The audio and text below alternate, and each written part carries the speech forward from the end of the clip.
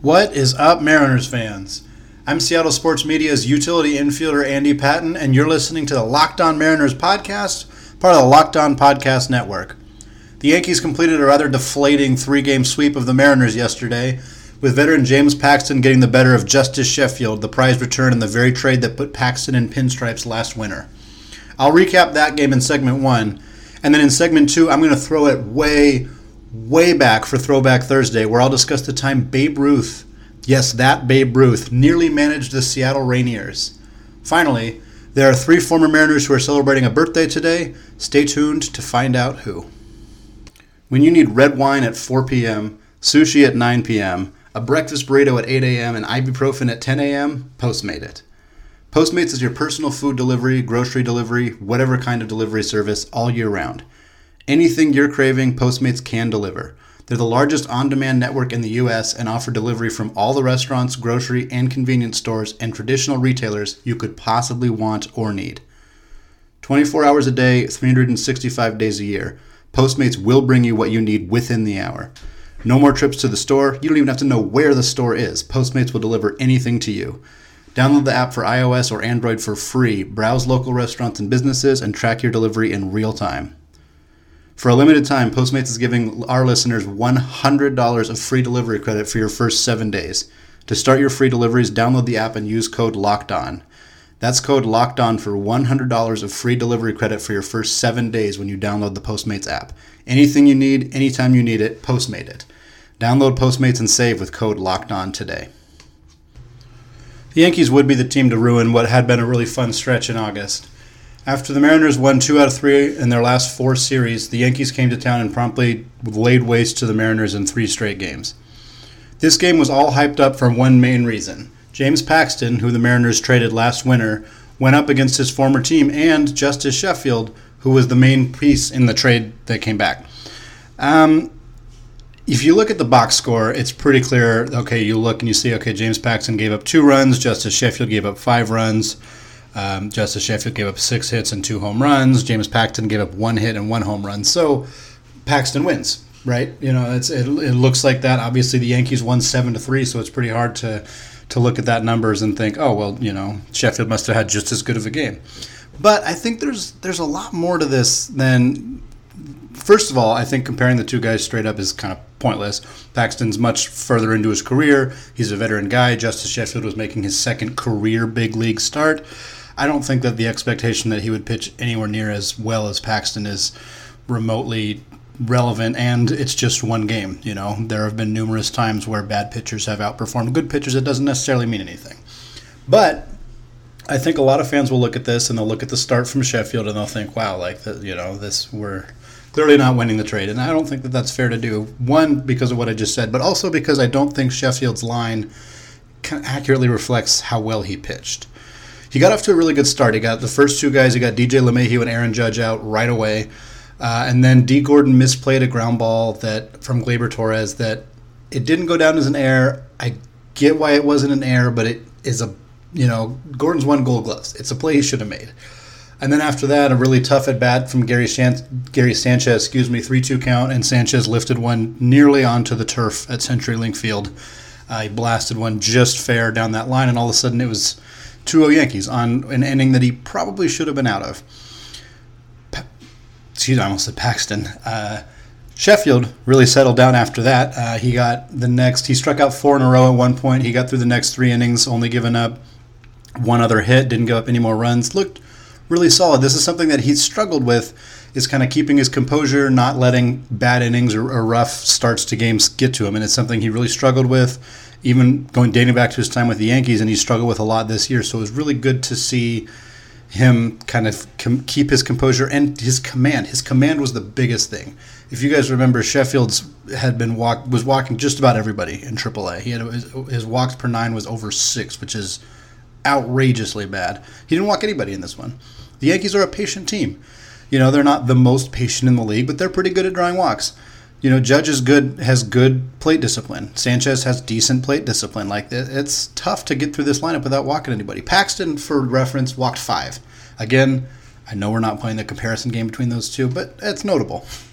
Anyway, Sheffield did pretty well after that, and then he got into the fifth inning and he got into some trouble. Mike Ford, who's been killing the Mariners lately, he took him deep, and they ended up pulling Sheffield after just 4 1/3, so his line looks a little bit ugly because of that. But for the most part in this game, he looked good. I think that it was definitely one of those things where the line does not accurately reflect how he pitched. There are some things I'd like to see Sheffield do a little bit differently. And again, at second big league start, it's really hard to make any kind of brash judgments about his pitch mix or anything. He threw quite a few changeups in this game. He still mixed his slider in more than anything else. And I know that for him, he's always been a fastball slider guy. His changeup has kind of been the pitch that has been the question mark of, like, if his changeup develops, he becomes a front-of-the-line type of rotation starter. If his changeup never gets there, he's kind of more of a either back end of the rotation starter or maybe even a really high-leverage bullpen guy like a Josh Hader type guy if he can never really get that changeup to develop. That's, for a lot of pitchers, their third pitch or their fourth pitch is where they need to really shine in order to make that jump from weak starter to elite starter. And so it was great to see him throw it a lot. It was all over the place. He barely ever put it in the strike zone. He left some really high. He left some really low. Again, it's not something to be overly concerned about, but it is something to monitor of, like, can Justice Sheffield learn how to command his changeup effectively? Because otherwise, I don't know that his ceiling is all that great. He did a pretty good job of elevating fastballs. He kept his slider low, his fastball high, which is always something that tends to help. He was all around the zone, which isn't surprising. He didn't walk anybody, obviously. So, but yeah, if you look at his chart, his changeup was everywhere. His fastball was relatively high. His slider was relatively low. He missed over the plate a few too many times. Didn't hurt him too often, although obviously he did give up 2 home runs in barely over 4 innings. So something he'll need to work on a little bit there. But I was overall encouraged from what I saw out of Justice Sheffield, more so than you would imagine by looking at the box score anyway. The Mariners have said they wanted to get him 4 or 5 more starts down the stretch to kind of help build that confidence, get him used to pitching on a big league mound against big league hitters, all that kind of stuff. I think it's time. There's no reason to baby Justice Sheffield this year. If he absolutely really, really struggles down the stretch, maybe you start him out in AAA next year if you're not ready, if you don't think he's ready. I understand that. But for this year, unless he's hurt, there's really no reason to not let him throw down the stretch. Let him see what he can do. And if he struggles, but he's trying new things, if Justice Sheffield struggles because he's trying really hard to find a feel for his changeup and he is struggling with it and getting hit a lot, that's totally fine with me. I have no problem with that. The Mariners aren't playing for anything. Let your 24-year-old left-handed stud pitcher try to figure out his changeup in the big leagues. That's totally fine with me. If he struggles just because he's nervous or he's not pitching well or things like that and he just doesn't seem ready, then yeah, okay, maybe he's not ready next year. But I would love to see him just get out there and give this stuff a shot and kind of try some new things and see if he can figure it out. I think that's kind of what they did with James Paxton. He wasn't very good right away. He had a lot of ups and downs, and then after a couple of years he really hit his stride and kind of became that guy that they wanted him to be. So maybe that's the case with Sheffield. It takes him a year or two to he's a little bumpy for a little bit, and then start in 2021 or so, he really hits his stride and gets going. And that would be perfect for the Mariners because that's when they'll have Julio Rodriguez, Jared Kelenic, Logan Gilbert.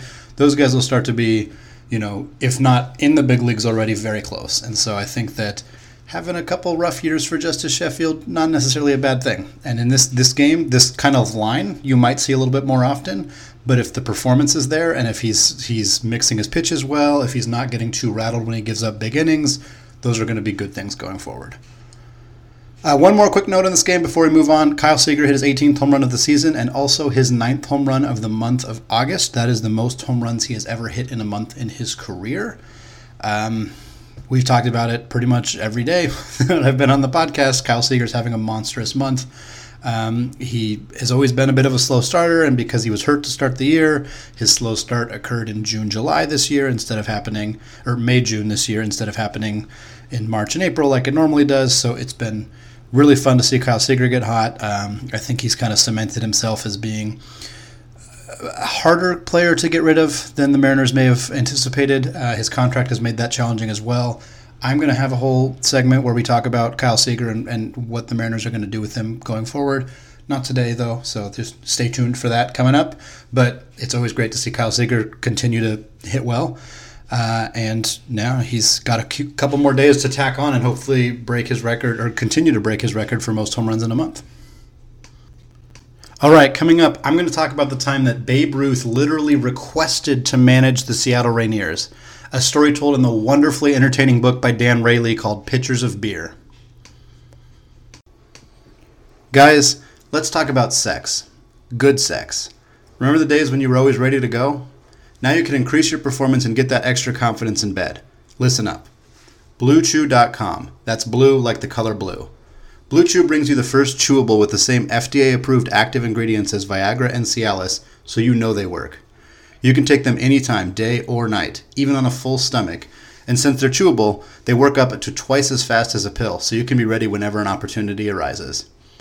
Now, this isn't just for guys who can't perform. It's for any guy who wants extra function to enhance their performance in the bedroom. Blue Chew is prescribed online and shipped straight to your door in a discreet package, so no in-person doctor's visits, no waiting from the pharmacy, and best of all, no more awkwardness. They're made in the USA, and since Blue Chew prepares and ships direct, they're cheaper than a pharmacy. Right now, we've got a special deal for our listeners. Visit BlueChew.com and get your first shipment free when you use our special promo code MLB. Just pay $5 shipping. Again, that's BLUEChew.com, promo code MLB to try it free. Blue Chew is the better, cheaper, faster choice, and we thank them for sponsoring the podcast. All right, y'all, for Throwback Thursday today, we're going to talk about one of my favorite just books, period. I was going to say baseball books, but I love this book. It's called Pitchers of Beer. It was written by Dan Rayleigh. He's a sports reporter in the Seattle area.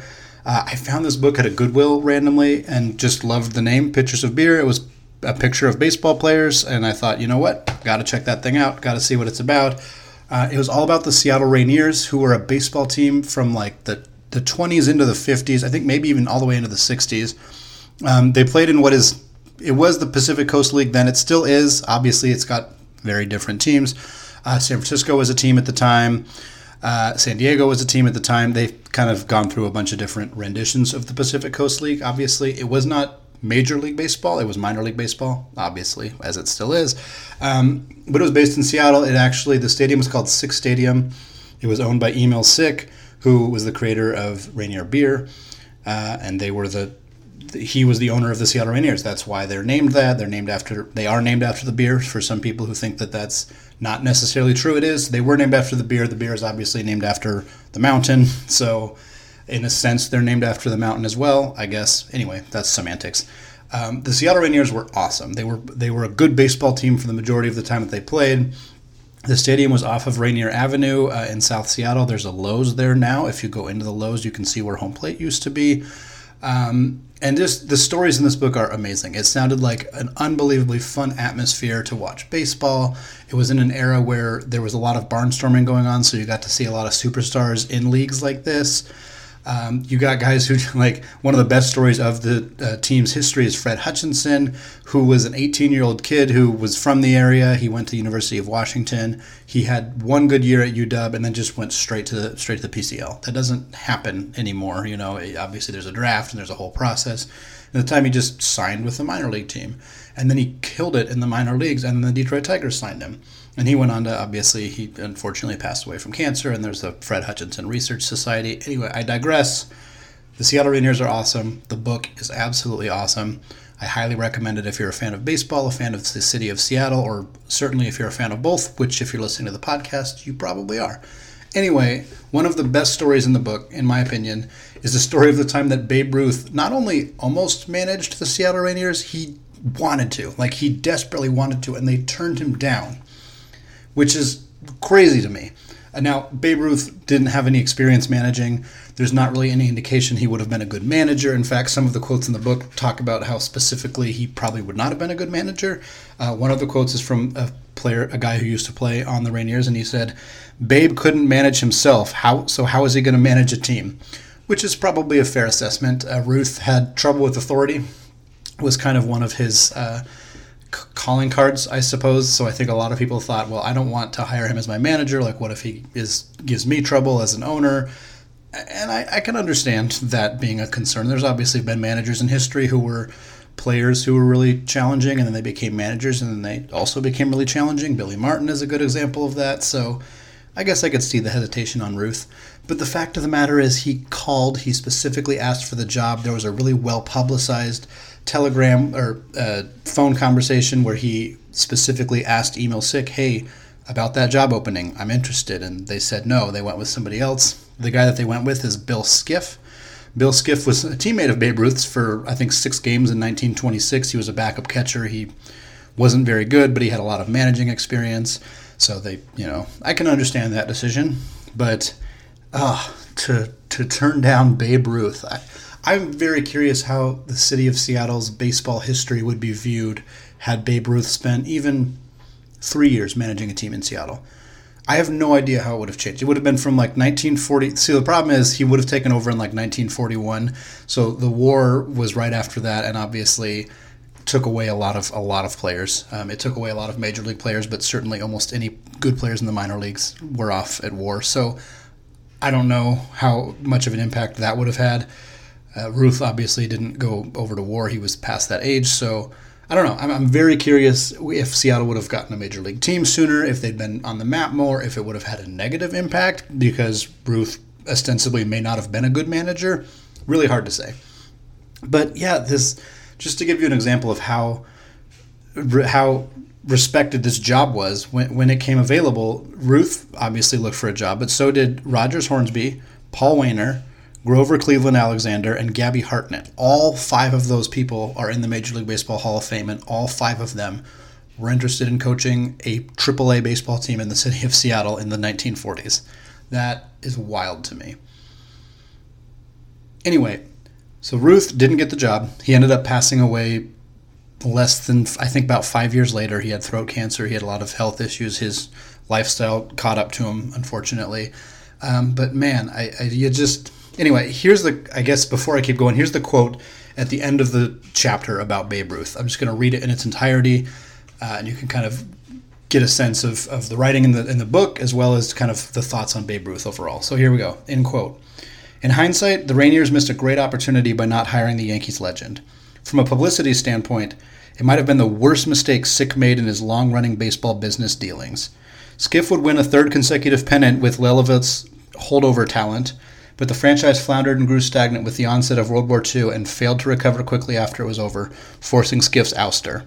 Considering Skiff's rather forgettable legacy, it might have been worth it for the Rainiers to risk putting Ruth in a Seattle uniform, sitting him on the bench, and letting him call the shots, offsetting a grim world that was fast approaching. Anyway, those are my thoughts on Babe Ruth and how he was nearly the manager of the Seattle Rainiers. The new Locked On NFL is on fire. Last week it was one of the most listened to NFL shows. With the expert analysis of former NFL Scott Matt Williamson and hosted by Brian Peacock, Locked On NFL is your daily national podcast on all things NFL with Matt's unique take on the game. Follow Locked On NFL now on your favorite podcast provider. All right, we ran a little bit overboard on our first 2 segments, so we're going to make it real quick on the birthdays today. We got 3 of them to celebrate. First up is Chris Taylor. You all remember Chris Taylor, right? Taylor's turning 29 today.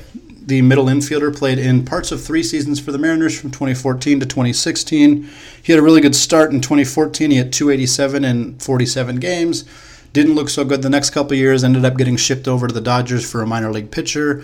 And then blew up with Los Angeles. He's one of the most talked about names when you refer to former Mariners, which is a popular subreddit and also just a group of players who seem to do really well when they leave Seattle.